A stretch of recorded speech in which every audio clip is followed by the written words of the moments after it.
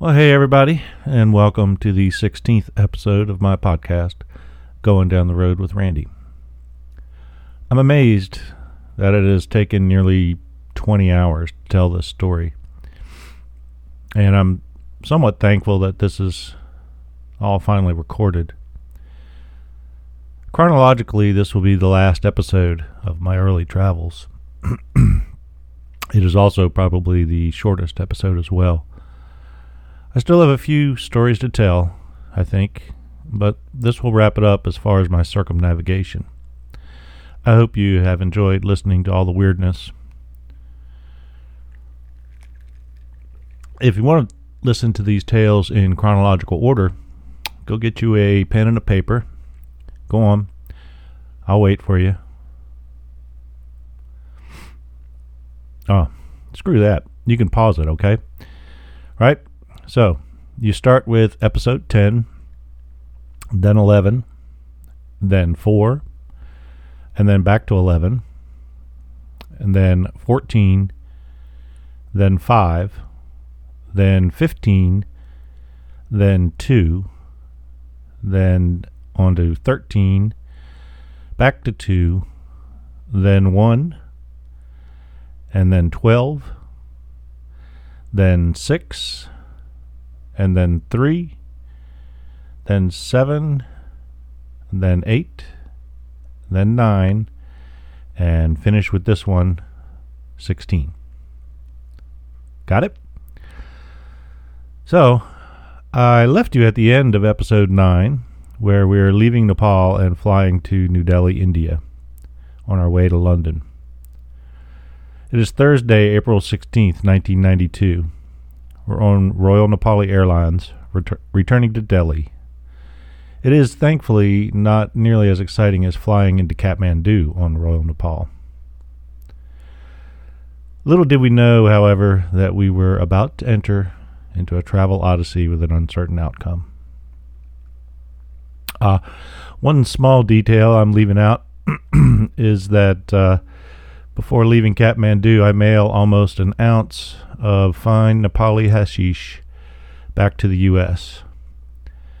I carefully roll it out into a thin sheet about the size of a postcard. Then I wrap it well in plastic and tape it between two postcards, put it into an envelope, and I mail it to myself at the American Express in Washington, D.C.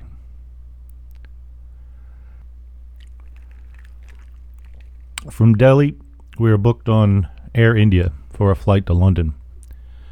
We had bought this really cheap one-way on Air India from Bangkok to Delhi with an indeterminate stopover in Delhi, then to London with a stopover, and then on to New York City. The Royal Nepal flight is uneventful and safely deposits us in Indira Gandhi International Airport. We've only been here once before, but we have grown to hate this airport. We collect our luggage and go hang out in the transit lounge and wait for our flight. It's not due to depart to London until the following morning, so we have some time to kill. We're hanging out in the transit lounge and make small talk with an English couple there, Dave and Karen. Then it gets weird. It turns out that they are the ones who bought Dave and Heidi's VW Combi van back in Darwin last September. Was it only that long ago? I have to ask them how it went for them. And it turns out not so good. The van caught fire in Tennant Creek due to an electrical short that caught the bedding on fire. Somehow they made it to Melbourne, where they sold it to a dealer at a huge loss. It's amazing that we randomly run into them in an airport lounge half a year later. And I have more questions, mainly how the hell did they get a burned up van from Tennant Creek all the way to Melbourne? I feel like the details of the fire might have been a bit overstated, but they have to leave to catch their flight to Moscow, so I will never know. We start playing Yahtzee and drinking our duty-free rum with Cokes from the snack bar. Now, I'm pretty sure you're not allowed to drink your duty-free purchases in the transit lounge. but we made it happen. And once you start, there's no point in stopping because you can't bring a half a bottle through duty free, so might as well finish it. The airport is hopping. I think 2 a.m. might be their busiest time.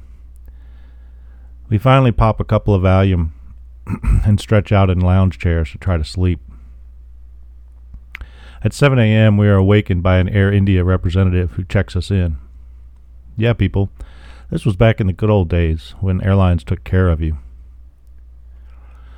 We have an interminable wait to check the bags in, and Greta gets pissed, and rightly so, because we missed breakfast.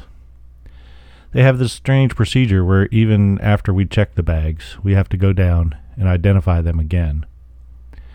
It is a huge hassle with no discernible point other than for the sake of being a hassle, as with many things in Southeast Asia.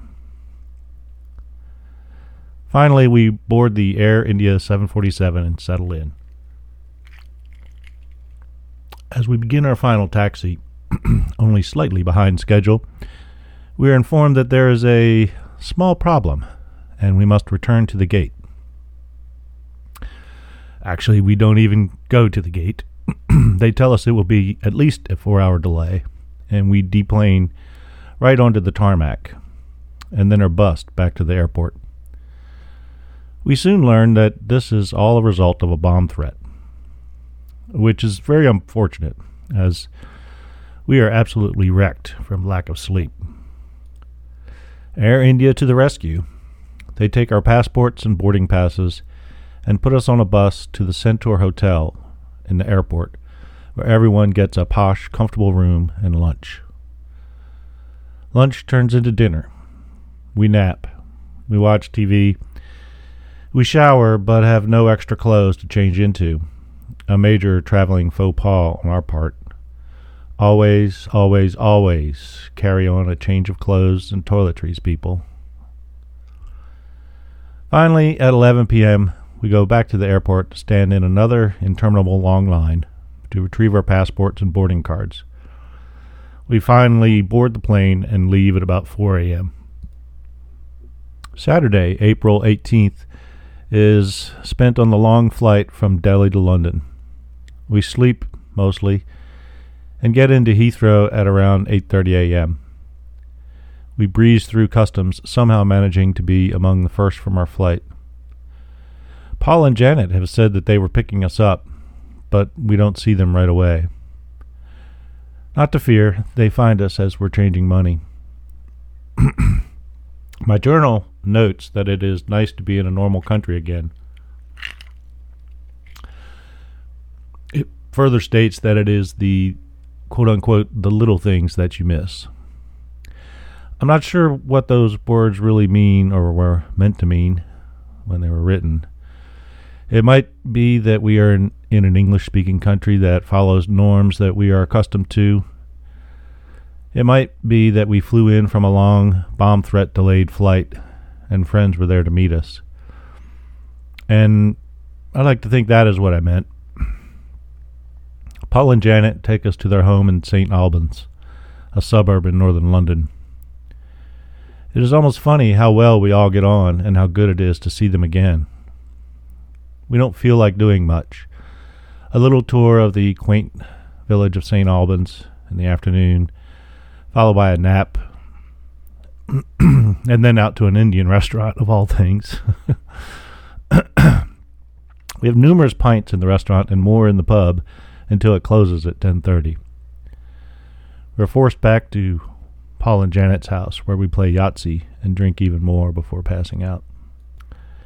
We get up late the next morning, and Paul and Janet drive us into London to meet Mary from the Grand Cafe in Bondi Beach. We meet her at the Dome restaurant, where she is currently working, and make plans for tomorrow night and Tuesday. Then the four of us go visit the Tower of London and the Crown Jewels. Not my first time seeing either one, by the way. I'd spent many months in England with my family back in the 70s. We're still a little tired, so we go back to St. Albans and cook pizza and hang out and play games like the old days. We don't party for too long, though. before we were all drawn to bed. The next morning, we think about going to Greenwich, but our motivation level is quite low, and the idea doesn't blossom into action. Paul takes us to visit his parents, a great couple who makes us feel like old friends. Then we're off into London to find the Seashell, Lady Di's favorite fish and chip shop. No Google in those days, people. You have to physically search for these places. It is supposed to be in Swiss Cottage, but it is not, and our search is fruitless. So instead, we eat masses of ribs at Chicago Meat Packers and then wander around Covent Garden before meeting Mary at 6:30 and going to see Death and the Maiden at the Duke of York's Theatre in the West End. The play is short, very well acted, and extremely disturbing. Afterwards, we go out for a Samuel Smith's on tap. And then Paul and Janet take us to get mass quantities of beer and drop us off at Mary's apartment, which is above the Dome restaurant where she works in Hampstead. And best of all, it is free. Not a bad perk, but then again, you can't call in sick unless you really are, so that's a bit of a disadvantage. So we start playing a drinking game called Three Man, where basically you roll a pair of dice until someone rolls a 3 or a 1-2 combination. That person becomes the 3-man and will remain until they roll a 3 or a 1-2 combo, and then they can designate the next 3-man. If someone rolls a 3, the 3-man drinks. If someone rolls a 5, they have to drink. If they roll a 7, the player to their left drinks. If the 7 is a 3 and a 4, the 3-man must also drink. If the roll is a 9, everybody drinks. If they roll an 11, the player to the right drinks. Needless to say, we get pretty shit-faced playing this game, and we only stop because we run out of beer. And we started with a lot of beer. We pass out at like 5 a.m. Tuesday, April 21st, 1992, and we are all three experiencing the largest hangovers ever recorded in British history. And trust me, that is saying something. Amazingly, we're up by noon. We take the tube to Baker Street, where we finally find the Seashell and find that it is closed. Damn. Well, we satisfy our fish and chips craving elsewhere, and then go to Madame Tussauds, and then the planetarium. Afterwards, we rush over to Hamley's, the finest toy shop in the world, and get in just before they close. I pick up a London Monopoly game, which I still have, by the way. We end up with Mary treating us to a delicious dinner at the Harvester restaurant in Golders Green. And that is about it for us today. We go back and crash at Mary's place, with no 3-man shenanigans this time, though. We have to get up early and go out to Ruislip to pick up Mary's car, and then we drive to St. Albans, where we meet Phil and Karen, who have driven up from Bristol. None of these people have met each other before. Chronologically, we met Mary at Grand Cafe in Bondi. We met Paul and Janet while we were getting dive certified at Airlie Beach. And Phil and Karen we traveled with all through Indonesia and Thailand. But these folks have never met each other until we brought them together. Now, I'm not saying it was a huge kumbaya experience or anything, but we thought it was kind of cool. So we all hang out, looking at photos and videos, talking, drinking, making a big old spag bolognese. We catch up on old times and trade travel experiences from Vietnam, where we kind of split with Phil and Karen, and Nepal. It is a blast reconnecting and reliving our travels, and that's when it hits me that ours are nearly over now. We play a few games of Pictionary, and before we know it, it is 4 a.m, and Phil and Karen have to drive back to Wales, and poor Paul and Janet have to work. Our visit has thrown a monkey wrench into their daily routines. And this is because traveling has no routine. Every day starts differently and usually in a new place. Some people hate it, some love it. The next morning, we wake and shower and thank Paul and Janet for their incredible hospitality. And Mary takes us to Heathrow. Unfortunately, Mary does not actually know the way to Heathrow, so we take the scenic route. No Google Maps back then, people. But she gets us there with plenty of time to spare. We say our so longs because it is not goodbye. Our flight is, I know, who would have guessed, slightly delayed. Air India gives us a £6 50 voucher for food while we wait.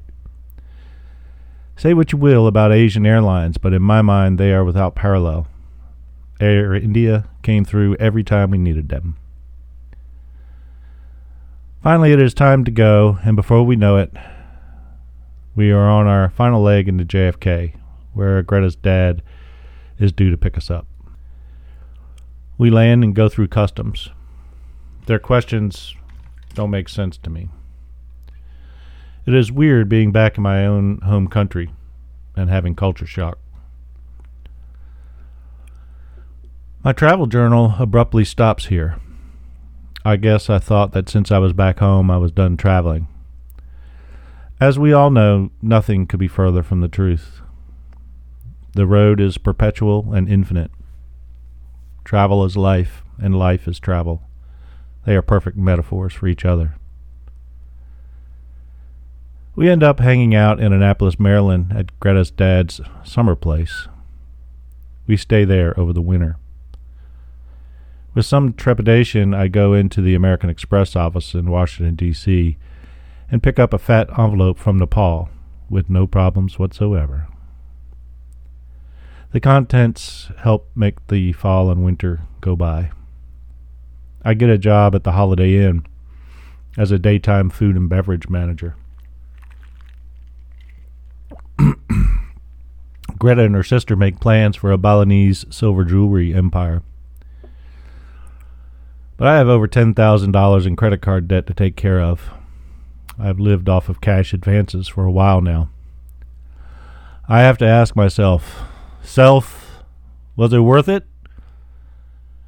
The answer invariably is, hell yeah, it was. Her dad's place is right on the water opposite the Naval Academy, and it is absolutely gorgeous. I have the use of a 19-foot runabout, and I use it fishing for rockfish on the bay. We meet up with Craig and Sue, whom we last saw in Thailand, and who have endured a cross-country train trip on Amtrak, foolishly thinking that the American passenger rail system is something more than the shit show that it really is. My buddy AJ, you remember AJ from the Bali episode in Vietnam, right? Well, AJ is now in Taiwan teaching English and bragging about how much money he's making. So, I make plans to go to Taiwan for a year to make a pile of money and pay off this debt. It seems like Greta and I have drifted apart, and we are each on our own road now. I buy a computer paying like $1,000 and write an article for the Sunday edition travel section of the Baltimore Sun about Vietnam, which at the time was hot and sexy in the travel world. They accept it, and I get front page of the travel section complete with pictures, and it is the first piece of writing I've ever been paid good money for. I buy a China Air ticket online. Sounds normal, but remember this is 1992. They FedEx me an actual paper plane ticket. I leave for Taiwan in January of 1993 after staying about 7 months back home. In Taiwan, I pay off my credit card debt within a year and end up staying in Taiwan for another 6 years after that. In Taiwan, I meet the love of my life. But those are other stories, and I will tell them too. Oh, One last thing before I go. I often get told how lucky I am to have had these travel experiences. I get the sentiment. I am fortunate for the opportunity is what they really mean, I think. But it kind of pushes my buttons a bit when people say, "That's so cool, you're so lucky." I'm here to tell you in no uncertain terms that while I believe I cultivated as much good karma as I could, and I had some amazing good times and serendipities, I don't consider myself lucky. I worked hard for the opportunity to do what I did. Okay, I'm a white dude, and I was born that way, so maybe a bit of luck there. What I mean is that no one handed me a pile of cash and told me to go for it. I studied and saved and traveled and worked and saved and suffered because, believe me, traveling the way we did it was often a sufferfest. Lucky perhaps to have had the luxury of taking the opportunity and thankful for that, but not lucky like pot of gold at the end of a rainbow lucky. At least not yet. So, don't tell me how lucky I was. Because the implication is that if only I were as lucky as you, I too could travel the world. Oh, but you can. You see, you can. It is not easy, and sacrifices will need to be made, and luck will have little or nothing to do with it, thank you very much. Karma, maybe.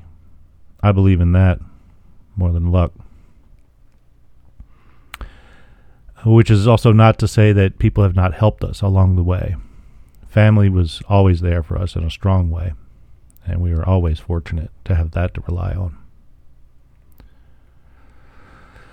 And thus, we have arrived at the end of this particular travel story of a circumnavigation. A bit clunky maybe at the end, but oh well. Clunky is my middle name, and Taiwan is yet another episode with an even more unreliable narrator. It may take me a while to get my narrative together, but I promise you the podcast will continue.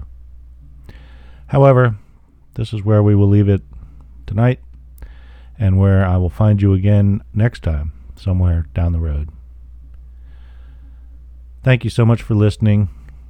Check the pictures on the Facebook page, and be kind to one another.